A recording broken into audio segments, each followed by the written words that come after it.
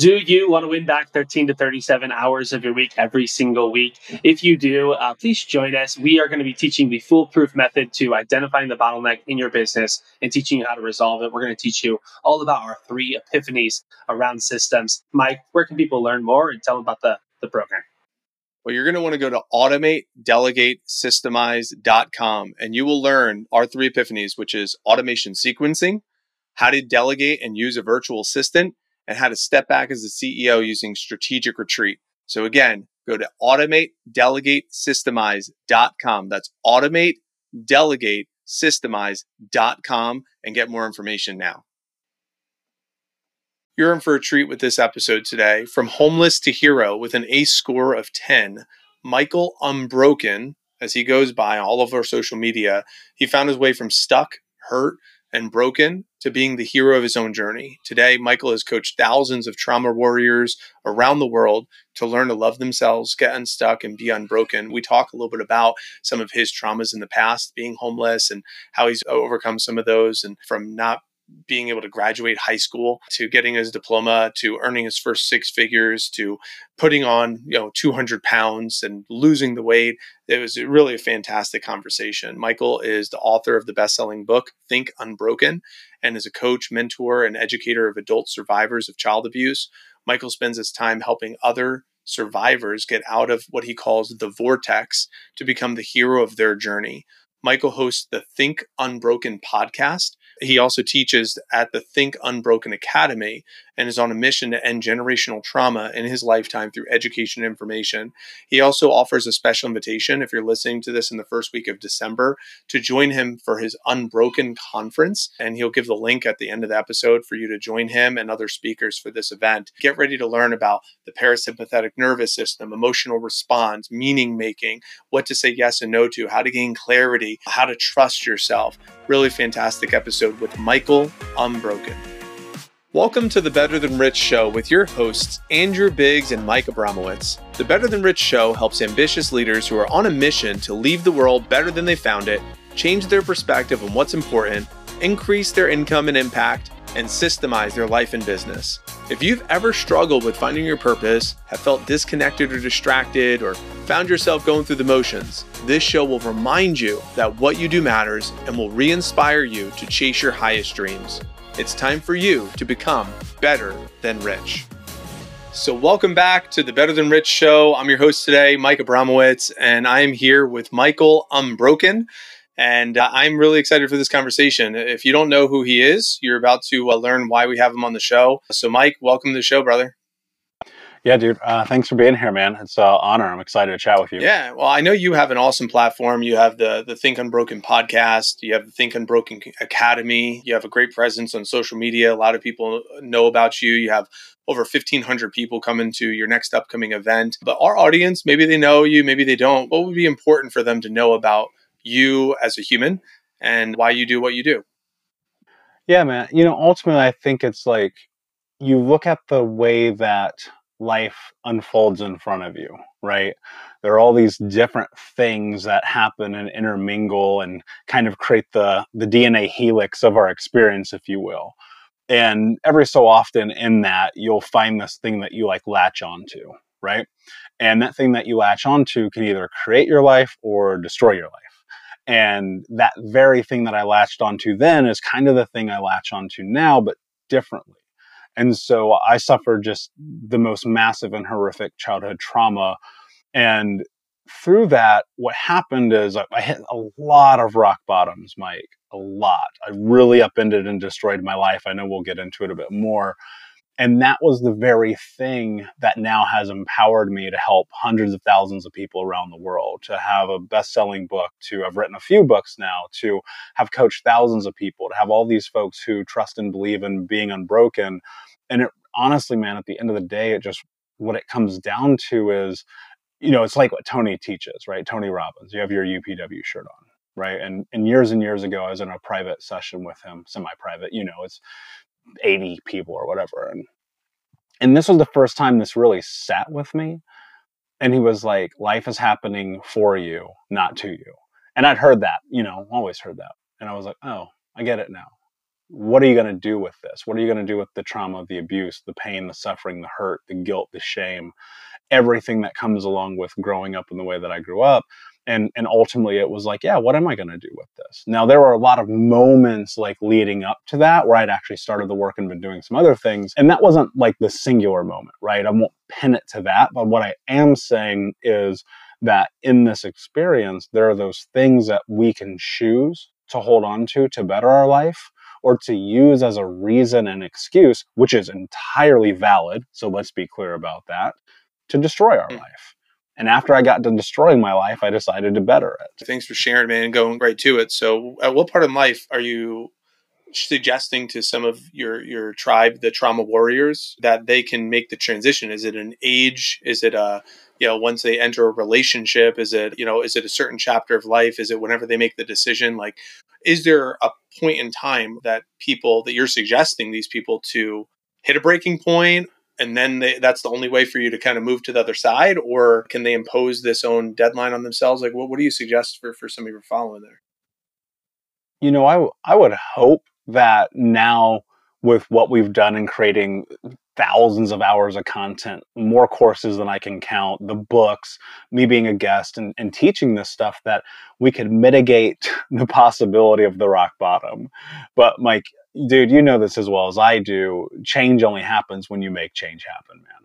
And my hope is that we can give people the tools to circumvent that, but ultimately, and I see it all the time, and I've worked with some of the greatest minds in trauma on planet Earth, from Pete Walker to Dr. Gabor Mate, Caroline Leaf, Anna Lamke. I mean, the list goes on and on and on. All these people I've talked with, interviewed, and everybody's kind of like, the rock bottom's kind of going to happen, right?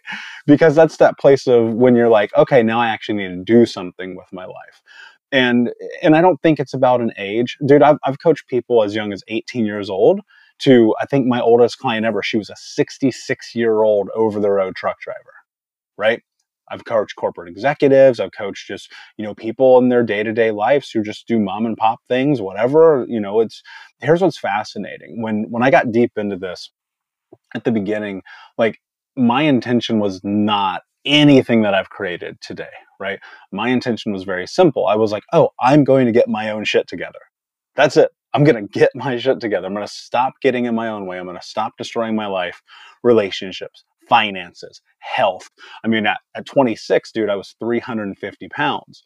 I was smoking 2 packs a day, drinking myself to sleep. And the thing that I came to realize was like, oh, wait, this is my doing. This is my fault. That's not being culpable for the bad things that happen to us, right? I don't want people to take it that way. It's not your fault if you had abusive parents. It's not your fault if you suffered massive trauma. But at some point, you do have to look in the mirror and be like, wait a second, what actions am I taking in my life that have led me to this place? Because there is some space where this is on you, right? That's a really hard pill for people to swallow. And so you can't really look at it from age or relationship or status or any of that. It's when you come to terms with the truth. You look in the mirror, you do what I did when I was 25 heading into 26. You go, what am I willing to do to have the life that I want to have, right? And if you are willing to sit in that, that's where your life changes. Mm. And in this chapter of life at 25, 26, is this that homeless period that we alluded to in the bio, or is this around the similar time, or? No, so little context and backstory. So growing up, I grew up in Indiana. My mom was a drug addict and alcoholic. In fact, when I was only 4 years old, she actually cut off my right index finger, right? And so, hurt people. I always want to context that. She suffered a massive amount of trauma and abuse. So did her mother, and her mother before her. That's this generational thing. She married my stepfather when I was 6, and he was massively abusive, dude. So, Mike, I'm 6'3", almost 6'4", 220 pounds. I'm a freaking linebacker, right? So imagine a guy my size beating up a 7-year-old, right? And so they were hyper volatile, into drugs, into alcohol, and we lived with over 30 different families between the time I was 8 to 12 years old. So, I mean, that period of time we were getting bounced around, living in strangers' houses, vans, churches, my grandma's house, my aunt's house, my sister's house. Like, it was crazy all over the place, and really never having a stable home. And then when I was 12, my grandmother actually adopted me, right? And you think that'd be a godsend, and to some extent it was, but I'm biracial, black and white, and she was an old racist white lady from a town in Tennessee you never heard of, right? So insert identity crisis. And that was kind of childhood, right? And all those things, they let up, and puts me in this position where at 26, and now I'm in this rock bottom, right? That's where I just hit the wall the thousandth time. Another destroyed relationship. My health is incredibly poor. I'm working at a Fortune 10 company, which is like seemingly impossible for someone from where I'm from. No high school diploma, no college education. Like, I'm sitting here, I'm making six figures, and I'm 50 grand in debt, right? Like, it was chaos. And so that transition period, what happened is, I was just done. I was just tired of myself. And I knew that somewhere in there had to be more, because as a little kid, I promised myself there would be more, right? And so many of us as children, we make these promises. We say, this is what I'm going to do. I'm going to create this life. I'm going to chase this dream. I'm going to create this thing. And then what happens is life. And then we see the impact, and then we see all the people telling us what we can or can't do. And we suffer so much before we don't. And that's kind of what happened in that window. I'd like to go to that chapter. And by the way, thanks for sharing, Mike. I'm really excited to introduce some of this to our audience, because we've had a couple of individuals talk about some of the deep trauma work, specifically Dr. Kelly Flanagan. For those of you listening right now, that's a really great episode to kind of explore the false self and navigate through some of those internal beliefs and some of the trauma behind it. I'd like to, get your lens on some of this. So when you reach this place in school, you say, high school's not for me. And then sometime within a decade period, you accumulate $50,000 in debt while simultaneously accumulating $100,000 a year. Can you kind of speak to just some of the decision making that was happening just kind of like during that time period? Because I ask this because oftentimes the decisions that we're making at that chapter of life, we pay the consequences of some of those decisions, whether it's positive or negative later on in life. But some of those decisions that were probably foundational for some of the decisions you're making today, I'm assuming there's some lessons that showed up from those decisions. So I'm curious on number one, what were some of those decisions? And then number two, what were either the negative or positive or lessons or consequences that came later on in life down the road, specifically around deciding to leave school and deciding, how you got this six-figure opportunity and how you accumulated $50,000 in debt, just some of those decisions that led, toward, through that path. Yeah, man. So I didn't decide to leave school. I just didn't care enough to ever put any effort in, right? So when I've posted my report card on social before. Like, I graduated high school because they literally gave me the diploma. The irony is, my senior year, my business teacher fails me, right? Irony of all ironies. And I go up to their classroom. My girlfriend calls me. I'm at home. I'm stoned. I'm playing video games. And she's like, oh, by the way, you're not graduating high school. And I was like, oh, what? Right. And Mike, I'll be honest with you. I knew why. I never went. I never did anything. I had straight D's and F's. And I go to Mr. Bush, Northwest High School, second floor, corner of the building. And I walk up to him, end of a period. And I go, how dare you fail me? And he says, I didn't fail you. You failed yourself.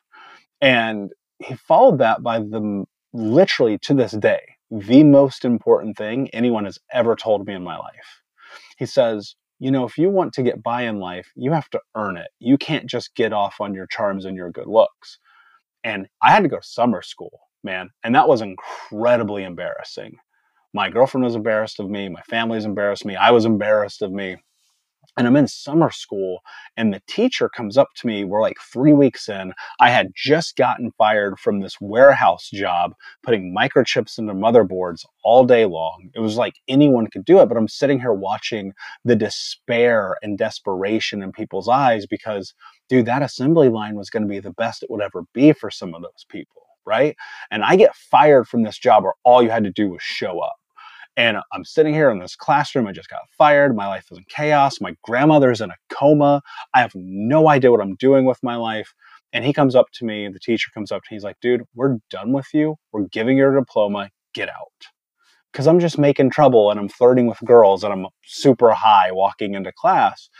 And so now I'm sitting in my car after this moment and I'm thinking to myself, okay, hold on. What is really happening here? Like, what's really going on? And I started thinking about it. Like, what is the solution for poverty, for homelessness, for abuse? What is the solution for all these just horrendous things I've suffered for 18 years? And Mike, I was like, it's money. Right? Like, what else would it be? That's the one thing our family is always talking about. That's the one thing we never have. That's the one thing when the phone rings and the collectors are on the line and they're putting the eviction notices on the door and the cars get repoed out of the front yard and we're stealing food to survive and the water's turned off. It's money, right? And so I said, I'm going to make $100,000 a year legally. Now, look, man, the legal part is very important in this. Sure. because I'm being serious, because I had spent a lot of times making money illegally and I was really good at it. And we were stealing cars and breaking into houses and selling drugs. And, I have family to this day in prison for life, right? My uncle's been in prison over 40 years, dude, right? I've been in handcuffs more times than I can count. And my 3 childhood best friends have been murdered. I knew what was going to happen if I didn't change this, right? And so that legal thing gave me clarity. So this is decision number 1. I'm answering your question, but I wanted to create massive context for this. Clarity is the most important thing that we can have in a decision-making process. Now, having clarity also means that you have the full scope of clarity. For me at 18 years old, my clarity was $100,000 a year legally. And so I just started working and I landed a job at 18 and a half with a fast food joint. I got 52 people under me in a leadership role doing $1 million a year in cheeseburgers and fries, dude. Like, it was crazy. And of course, at 18, I made every leadership mistake you could ever possibly imagine. But it's still not getting me to the goal, right? I was making like 35 grand or something. And I just started applying for job after job after job after job. And for a year and a half, 18 months, I got told no hundreds of times until somebody told me yes. And I landed a job with one of the biggest insurance companies in the entire country, one that probably everybody who's listening to this has heard of. I came in as an assistant in a sales department. That turned into having a full-time sales gig. And around my 21st birthday, I cashed my first check for $10,000, right? And that led me down this path, because what started to happen is I was like, oh, I'm good at sales. I can give people the thing that they need to protect them and change their life. And so, I'm writing $5 to $7 million a year in insurance policy. I got this big book of business. I'm making all this money. Next thing you know, you fast forward to 26. Here I am. I've made $1 million almost, Mike.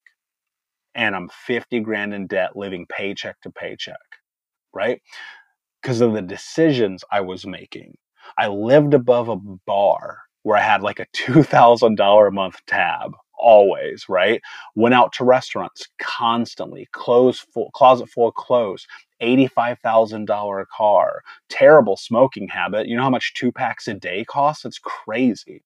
I was eating McDonald's 20 times a week, not to mention all the other fast food, right? I had a massive collection of nonsense in my home, just burning through money, because I thought that it would make me feel good about who I was. And then I realized it doesn't. And that was the journey, man. Just going like, wait a second, that money doesn't matter. And that's one of the things that's helped me be successful now, running multiple companies, having my production company, Pods of Purpose, having Think Unbroken, where we coach people, having my retail company, is that I stopped making it about money and I started making it about service and value for people. And I'll tell you this, the decisions that I make now are around the clarity of what I look at 10 years and 20 years down the road.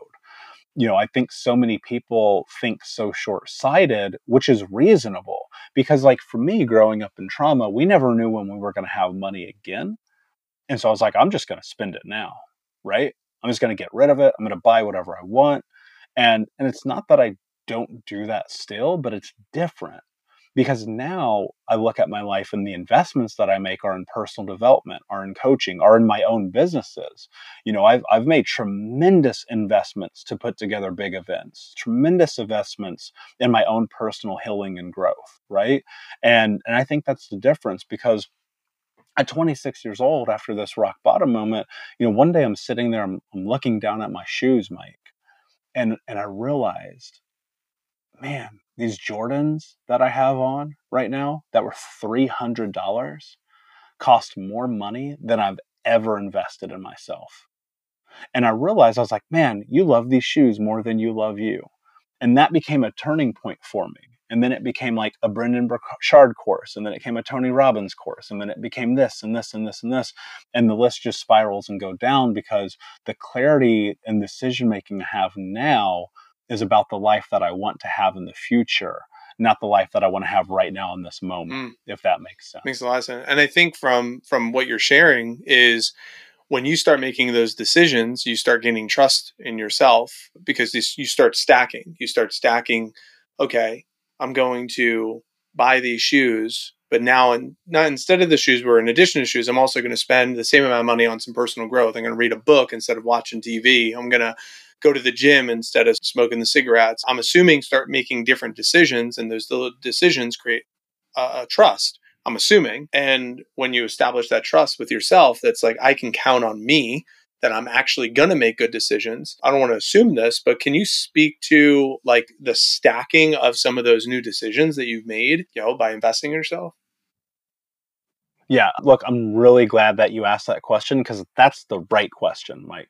Look, here's the reality. One of the things that people really need to understand about growing up in a traumatic background, and that could be massive trauma, like what I went through, and it can also be minor trauma, where it's like this one little thing that really lays out a framework and a path of belief or lack thereof in yourself, is that, and I've talked to people about this a lot over the years, like trauma to me, and this is my interpretation after doing this for a long time, it's not the finger that my mom cut off. It's not the scars. It's not the burns. It's none of that stuff that I carry. It's the theft of identity, right? And so what happens is when you go through a traumatic household or traumatic childhood, you learn to not be you because being you is safe. Okay. It's safe to not have an opinion. It's safe to be small. It's safe to be hidden. Right. And that's an autonomic response to the stressors of the environment that you're in. Well, think about this, Mike. And this is what's crazy, dude. That serves you for a period of time. To be a chameleon, to be hidden, to be ostracized from reality, that keeps you safe. It keeps you protected. Right. But what do you do when you're 20, 27, 35, 52, 66 years old? Right? You don't know how to be you. You don't know how to say yes. You don't know how to say no. You don't know your wants, your needs, your interests, your boundaries, your values, your morals, your integrity, right? Because you've never been allotted the space to be who you are. And so when I started stacking those decisions that built confidence over time, what happened was at the beginning, I felt like an imposter. And this is where people quit. They go, man, I don't feel like it's really me. And so I am uncomfortable. I'm going to stop doing this and I'm going to go back to the person I used to be. Because the person you used to be is safe. It's known. You've been that person before. And so when I was going through this, I tell people all the time, 26 to 30 were the hardest 4 years of my life, man. Without question, because it was like one step forward and a freaking million steps backwards, dude. It was like, damn, I did the thing again I said I'd never do, right? And that's because there's this iteration that has to happen, right? There is this assimilation that has to happen in which you become who you are. And the becoming who you are takes time. And so I was taking these different choices and decisions, I was putting them together day after day after day after day, building and replacing old habits with new habits, new behavioral patterns, new thought And if you process. could get into some of the specifics there, like during that time frame, 26 to 30, because you think about what are some of those bad or those mistakes or those choices that you're like, dang, those were choices, those were mistakes that I made. I learned a lot from them, but these are some of the so maybe a listener hearing this, they're like, maybe I could avoid some of these, or I could take the wisdom from what Michael's sharing with us. Yeah, no, that's a great question. I'll summarize it simply. I believe, and this is my truth, and maybe you don't, I believe we all know the thing we should be doing, right? We know what we should eat, what we shouldn't eat to an extent, right? I mean, there's obviously the education, but you kind of get the gist. And the thing that I made the decision around doing was doing the things I knew I should be or not be doing, right? So, not smoking, drinking, getting high all day long, not eating McDonald's 20 times a week, right? And so what would happen is, man, I'd make it 6 hours, not smoke a cigarette. I'd make it a day, not have a drink. I'd make it 3 days and not have fast food, right? And then I'd revert to the old behavior because I was triggered, because something happened, because I didn't have the ability to be in my parasympathetic nervous system. And because I was hyper aroused and in this fight or flight state, I always went to the things that soothed me. So as I got more educated, as I understood really the biological experience that we're having as human beings, I was able in those moments and which it was easy to satiate with something that hurt, to remind myself. Like, and sometimes, Mike, it'd be in the moment, dude. I get mad at myself. I would go buy a pack of, here, real life example, man. I'd go buy a damn pack of cigarettes. I'd smoke half of one and I'd throw the whole pack away, right? And that's $8 a pop or whatever they used to cost back then. And then I'd make it a day and I would do it again. And then I'd make it 2 days and I'd do it again. But then what happened is that 2 days turned into 4, into 8, into 16, into 32, right? And then turned into decade later. And that applied to a lot of the things in life, like going to the gym and losing all the weight. I was 350 pounds.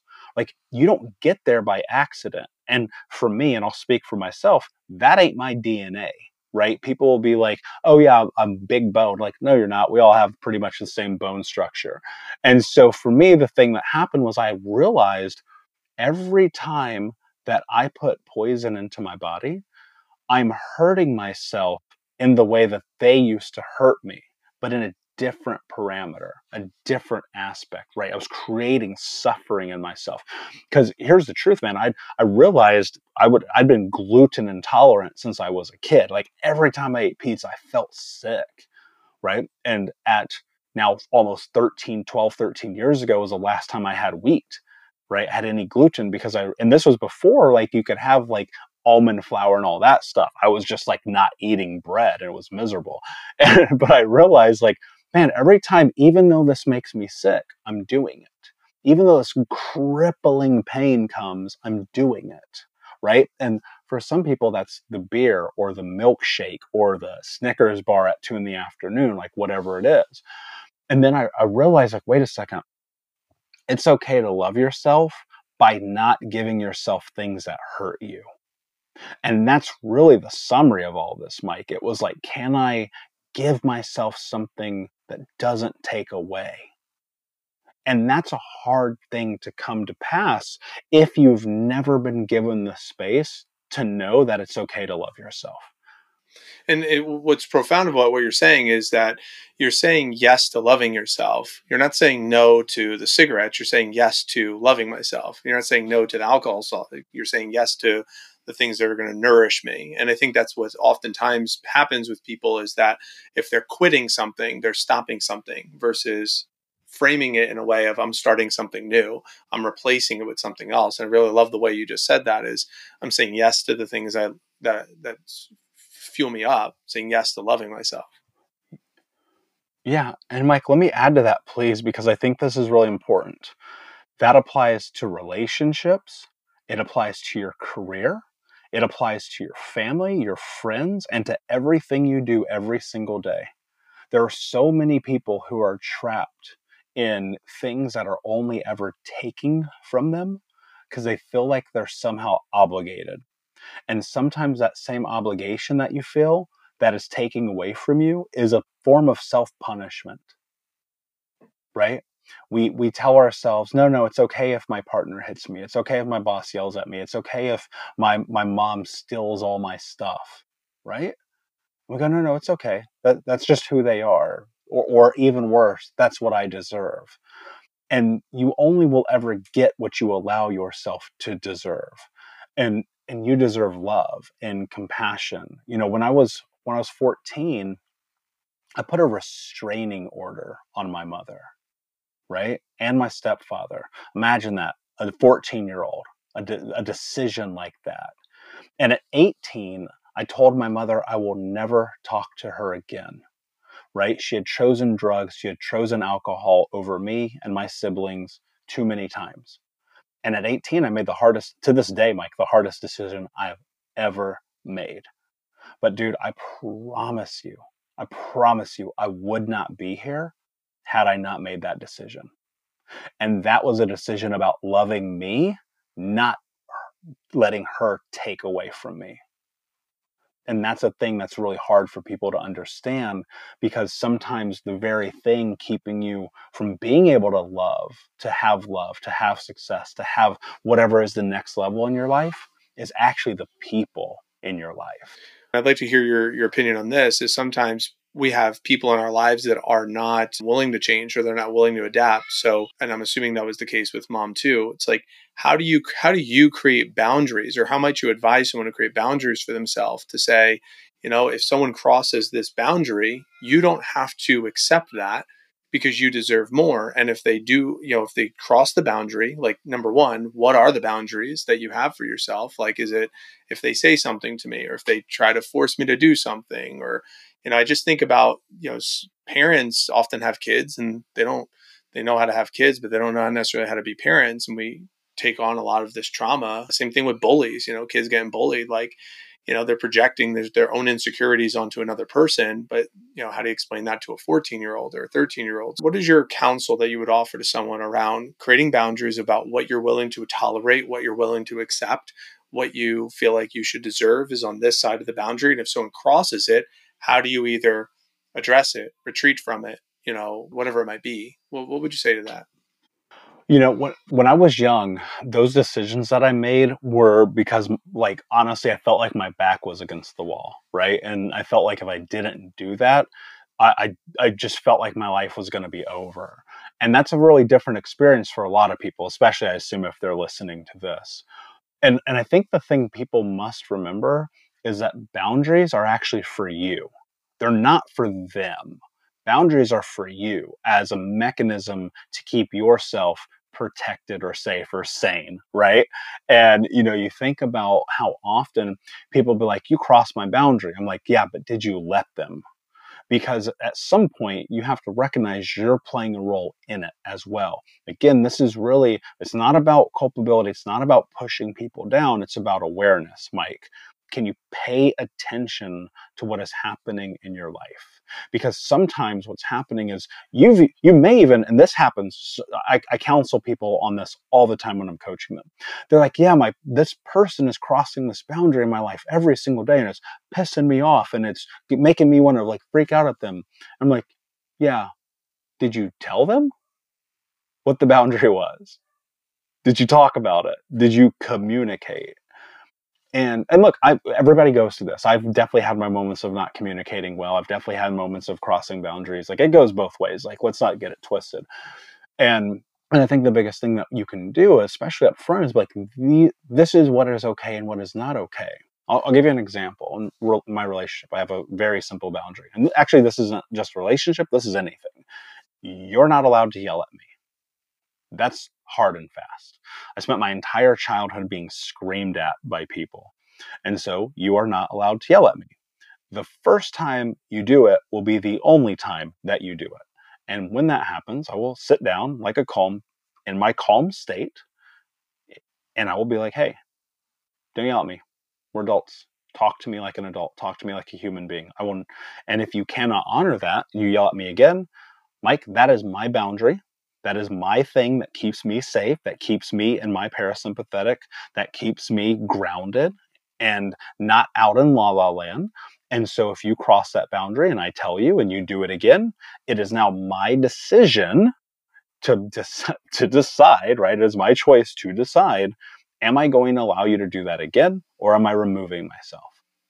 And that's the thing. You have to get clear about what it means to you. Yeah, what are you willing to sometimes tolerate? people don't even because know. some people, you were about to say the same thing. Some people don't know what they're willing to tolerate. And that's what I was getting into right there. That's exactly correct. You may not know that a boundary has been crossed until the boundary has been crossed. You may not have even known it was ever there. And so when you discover it and you're like, oh, wait a second, that's a boundary. That felt gross. It felt incongruent. It didn't feel like it fit who I am. You've got to pause, step back, and you have to address it. Right. And a lot of times, and this is what holds true for me, man, I just grab my notebook, I grab my journal, I'll even grab my phone, and I'll just write. And I will make meaning and make sense of like what is going on and why I feel a certain way.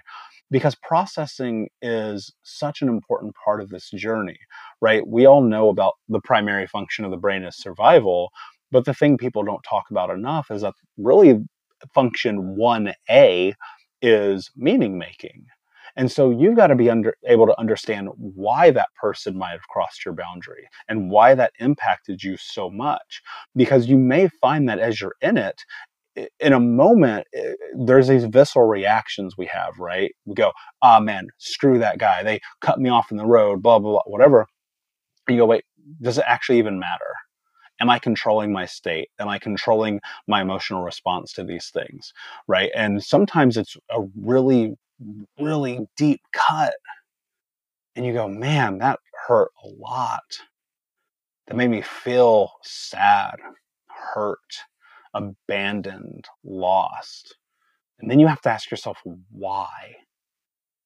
Because here's what happens, man. Nobody's a mind reader, Mike. If I cross your boundaries, bro, like I need to understand like how and why, right? What did it mean? How did it hurt you? How did it impact you? How did it affect you?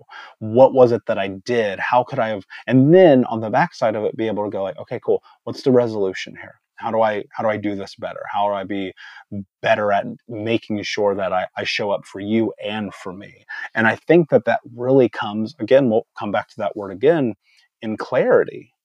Because if you can sit down, Mike, and you go, hey, man, I was really upset with you because you were 4 hours late to the birthday party and it made me feel like you don't care about me. And we put all this effort and energy to come together as a group and blah, blah, blah, right? Then I can go, oh, man, that makes a lot of sense.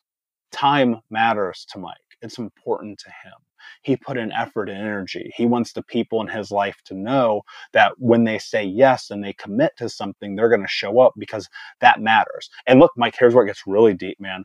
That commitment could matter because it may actually be that thing that triggers the reaction that you have to being 7 years old and your dad never showing up on time for the baseball game. Right?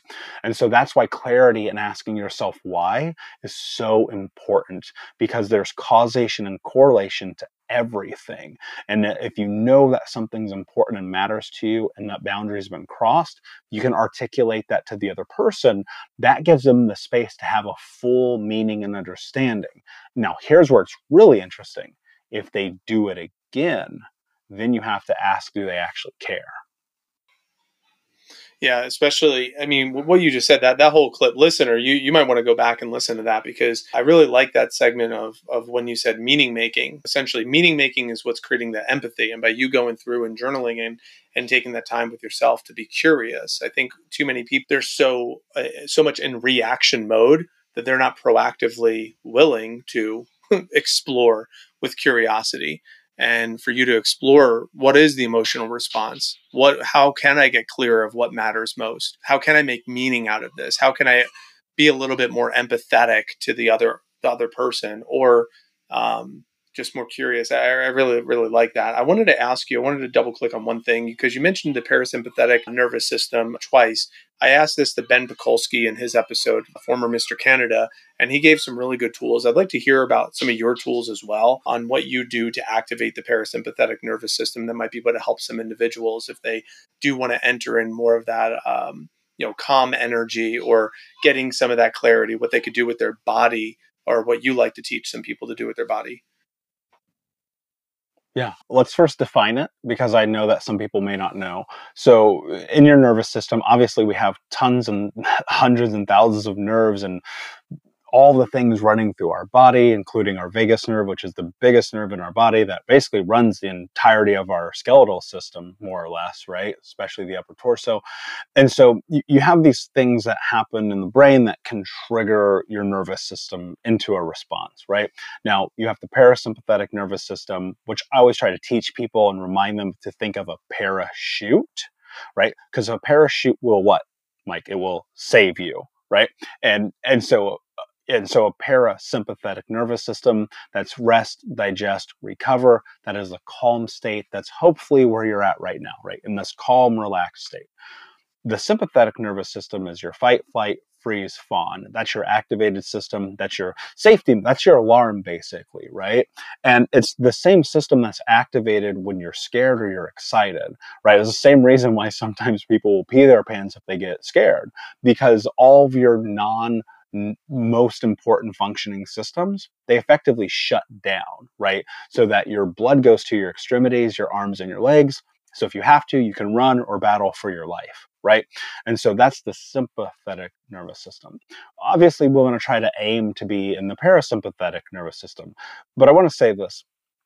A lot of people give the sympathetic nervous system like a really bad shot. Like they give it a bad name. They're always dumping dirt on it, but you have to have it. You would never survive without it, right? It's a massively important system. So you don't want to be avoidant of it, but you do want to be, again, aware and cognizant of it. So how do I get in the parasympathetic? For me, one of the things that I realized having an ACE score 10. So if you don't know the adverse childhood experiences, I highly recommend you look up Dr. Folletti's work from Kaiser Permanente and the California Center for Disease Control from a bit ago, because it'll give you a lot of information that will really profoundly change your life. Information we don't have enough time to go. I've talked about it on the podcast. Just if you look up Think Unbroken podcast, type in ACE score, ACE score. I went into a whole diatribe about it. And so because my score was so high and I was on hyper aware, hyper vigilant, and hyper independent state constantly, the first thing that I had to do was educate myself. I really think that's foundationally more important. I don't want to say more important, massively important, right? And so get education first. Now, how do I actually get into it? A lot of different ways. For me, meditation has played a huge role. You hear meditation all the time. My meditation is maybe different than a lot of people because I just do 7 minutes, right? I don't go into 20. My brain can't even handle an hour if it wanted to. But if I can get calm for 7 minutes and it's just breathing, right? Breathing is your best way to get into the parasympathetic nervous system. Other than that, I love journaling. I'm a writer first, like by nature, probably like it's in my bones somehow. Like I'm a writer first. And so if I can take all the craziness in my head, like the chaos of running multiple businesses, of constant travel, of, podcasting all the time, and I can just write, gives me space to think about other things, right? Gives me clarity. And then the other thing is, just be mindful of what you're putting in your body. Again, as someone who was previously morbidly obese, I found food to be a great way to satiate. And I realized, like, when I'm really anxious, if I'm in that sympathetic nervous system, I will overeat, right? Or one of the things that I will do, and it's something I will hopefully not always battle, but it's something I do battle, is I'm like, I'm about to smash this bag of gummy bears, right? Now, that'll only happen, I can count on both hands how many times I've had gummy bears in the last 10 years. But, again, it's about that awareness. And so if I feel like I'm in that hypervigilant state, even before I'll eat, I'll just close my eyes and I'll breathe for 30 seconds, right? It's interesting. I cannot cite the research paper off the top of my head. I cannot remember. It's bookmarked on my other machine, but they found like prayer, like meditation before eating actually helped digestion. Why? Fascinating, right, Mike? But why? Because it's giving people the ability to step into the parasympathetic. We eat on our computers, we move 100 miles an hour, we never just take the space for the calm. And so, even for me, it's always a challenge, and I think it will be a part of my daily practices to just find the calm. And one of my favorite meditative practices is I love to make my own espresso. So making my own coffee from scratch in the morning for that 8 minutes that it takes me, because I'm slow and I grind the beans and I get the water right and all that, is like a beautiful meditation every day. So find the thing that just brings you calm, that brings you peace, and try that. That's cool. I really love that. That's a great. I'm glad I asked that question because you gave a great backstory, and I put that in the notes here, the ACE score, and checking out your podcast, the Think Unbroken podcast, for that episode. So, listener, you can go get some more information around that and some great tools of just activating this parasympathetic. I mean, making your own coffee. I like to make pancakes, so protein pancakes. That's just calm and makes me get into that creative space in the kitchen. So I definitely feel that. So I love cooking too. I'm right there. Yeah, with it's you. enjoyable. I don't know if it's good, but I enjoy it. So, but this is great. I want to take just a pivot before we head for the exits and hear a little bit more about current day, like present day. What are you up to now? What have you done with all of these lessons you've learned from your past, going from 350-pound Michael to now not 350-pound Michael to, $50,000 in debt Michael to now, running multiple businesses, best-selling author, the podcast. Can you kind of give us a frame of like, okay, where are you now? Where are you heading? Like kind of give us that place of where you are now, where you're going, so people kind of can see, okay, if I'm somewhere in your journey of I'm dealing with trauma and I want to turn that into something where you are, or I've already overcome trauma and this is what I'm doing with it. I think it would be really helpful to kind of paint that picture for some people before we head for the exits. Yeah, I think people ask me all the time, like, what does Think Unbroken mean? And it's really simple. It's like transform your trauma into triumph. Like that's it, man. And Mike, that's different for everybody. I don't know what it means for you. I don't know what it means for anyone else except for me, right? And for me, it's very simple. I always ask myself, did I do the thing I said I was going to do? Did I have integrity in my life? Did I follow through? Did I execute? That's it. But that covers so many bases, man, about the food you eat, the people you spend time with, the books you read, the podcast you listen to, like everything. It's all encompassing. Did I do the thing? And so today it's just continuing to do that. And it's showing up every day and it's learning every day and it's sticking to my guns, right? I think one of the really difficult things people go through and what I went through, especially in the beginning of this journey, was feeling like I had to bend myself to what other people expected of me. And it was really hard to recognize that sticking up for yourself is a sign that you are healing or healed. And so I apply that to everything. I'm like, if I say I'm going to do something, I try not to bend that, right? It's funny because when I put together Unbroken conference, I announced it within a week of thinking of it. And within that week, I had all of my speakers. I had the entire thing outlined. I had the entire website up. And literally within 7 days of the idea, it was in it was in life. It was happening. And I think that's the thing that I am at right now in my life, is just continuing to make my dreams come true and to help people in the process. In the future, how does someone trust that? It's only how might someone, or how do you trust that? It's like you have an idea and then you actually follow suit on executing the idea. Some people, paralysis analysis, right, settles in. It's like they have to weigh it all out, but you trusted your intuition and acted on it. How do you do that? Because I've done it for so long and I'm willing to be wrong. I'm willing to be like 1,500 people registered. Nobody showed up. I'm willing to play that game. Because here's one of the things that Tom Bilyeu taught me that I carry with me all the time, is this idea about being the learner, right? He talks about that constantly. And what I realized in learning, which is really the crux of what failure is, I was like, oh, if I screw up, it's fine. I learned something. Like most people are in analysis, I can't even say it, analysis paralysis, because they're afraid of the failure. They're terrified of the idea that it might not work. And I'm like, yeah, but you might do the greatest thing of all time. And so I'm willing to chase the success potential, and the really in that space, the notion that it's okay to mess up. Because everybody sucks all the time.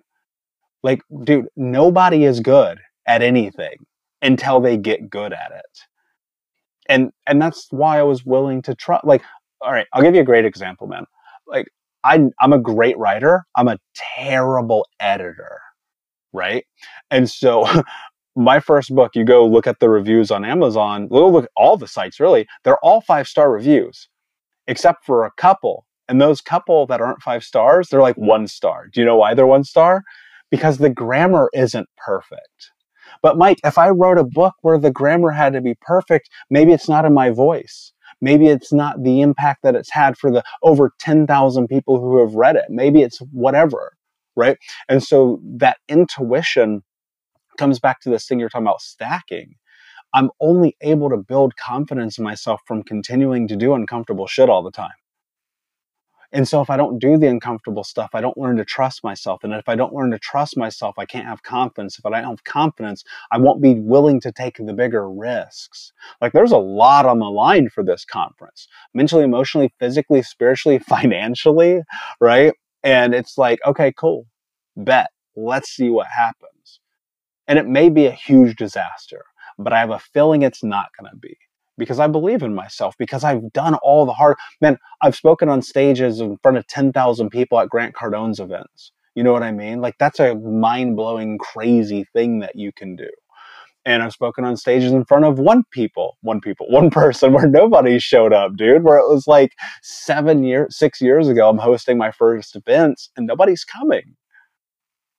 And that's okay with me, because I'm willing to figure out what happens. And so as you go through life, I think if you're willing to set aside the fear and just stand in potential, right? Most people are looking for reasons why they can't. I'm only ever looking for reasons why I can. Can you tell us a little bit more? You got this conference coming up, 1,500 people registered. What is the outcome? Like, what is the promise of the conference? What is the problem you're solving with the conference? What is the potential outcome for you and for everyone that's attending it? Yeah. Look, at the end of the day, I think it's going to be different for everybody. I mean, we have amazing speakers. And the reason why I brought together a conference of amazing speakers, we got Anthony Trucks, Jamie Bronstein, Leslie Logan, Dan Mangia. You may know Ben Curtis, the Dell guy. If you remember, Ben is amazing human, transforming lives all over the world right now. And also an interview we're doing with Dr. Gabor Mate, who's the leading expert on trauma. The reason why it's not just me and it's all of these amazing people is because, I've really come to realize, Mike, in a moment, the voice that you need might be somebody else's. And so I said to myself, maybe I can bring all these people from all these different scopes, have all this level of education, and we can teach people in this massive event all these different ways that they can heal. I mean, dude, we even have Ken Honda coming on to talk about money trauma. Ken's one of the most successful businessmen in all of Japan. It's incredible. And he's coming to teach us about healing money trauma, how to heal our inner child. I'm going to teach people the framework and the baseline of science of trauma. We barely broached it today, right? And we're going to go deep into it. And the outcome is whatever it is that you desire. Because here's what's fascinating about events like this. You know this. You go to online events, you go to in-person events. You're a person who is in personal development. You will find whatever you're looking for. And so the only promise that I'm making people from my side is we're going all out. We're going hard. We're going to give and create as much value as humanly possible to teach you the same things that we have learned, an accumulation of hundreds of years of information over 4 days to give you the tools to transform your trauma into triumph. That's the promise. That's beautiful, man. And I love that. I love that you're taking on the responsibility to offer this to people, that you're taking, as Tony taught me years ago, is my mess is my message. And that you're taking your mess, turning it into a message and helping a ton of other people do the same. So it's really beautiful. And we ask each guest, 3 questions before they leave. And then I'd like to know where they could find out more about you and more about the event. The first question is, what do you think the world needs most today? Empathy, man. Like, it's crazy to me. Like, I've traveled all over the world. I'm sitting here in the UK right now. And, I look at how sometimes people just need to like pause and just realize, like, you do not know what's happening in somebody else's life, man. This thing's hard. Like, it ain't easy for any of us, man. We're all going through something. And so if we can just pause for a moment and just be chill with each other, and make the world a very different place. Good. And second question, what are 1 to 3 books you think people should read?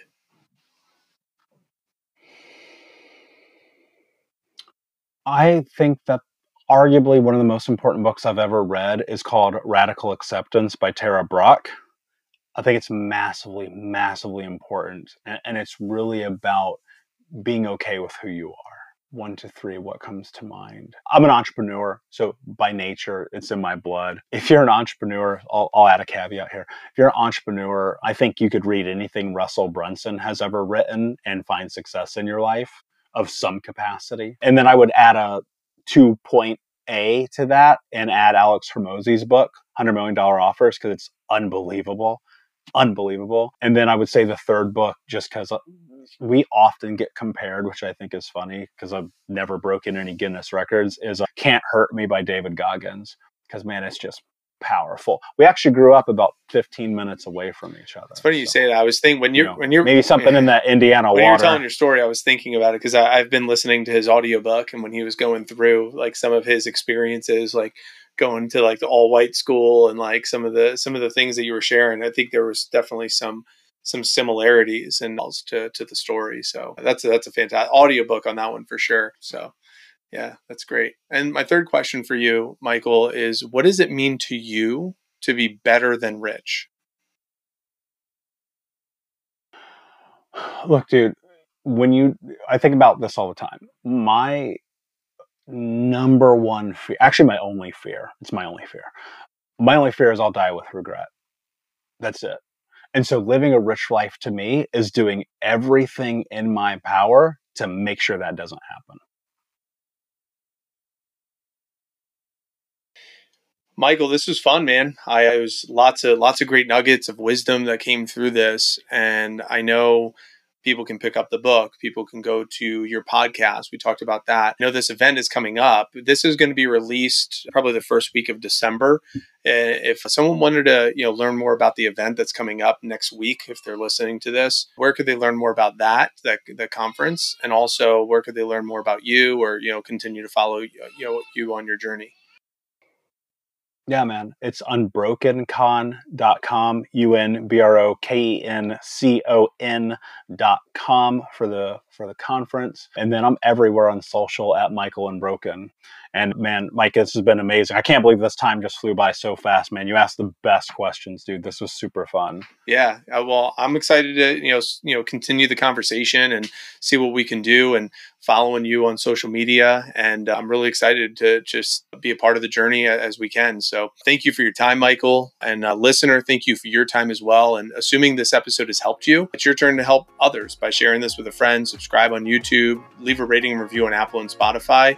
And remember, leave today better than you found it. Until next time. Thanks for listening. If you enjoyed this episode and you'd like to help support the show, please share it with others, post about it on social media, or leave a rating and review. To catch all the latest from us, you can follow us on Instagram at betterthan_rich and join our Facebook group at The Better Than Rich Show. Thanks again for listening. We look forward to seeing you next time. And remember, leave today better than you found it.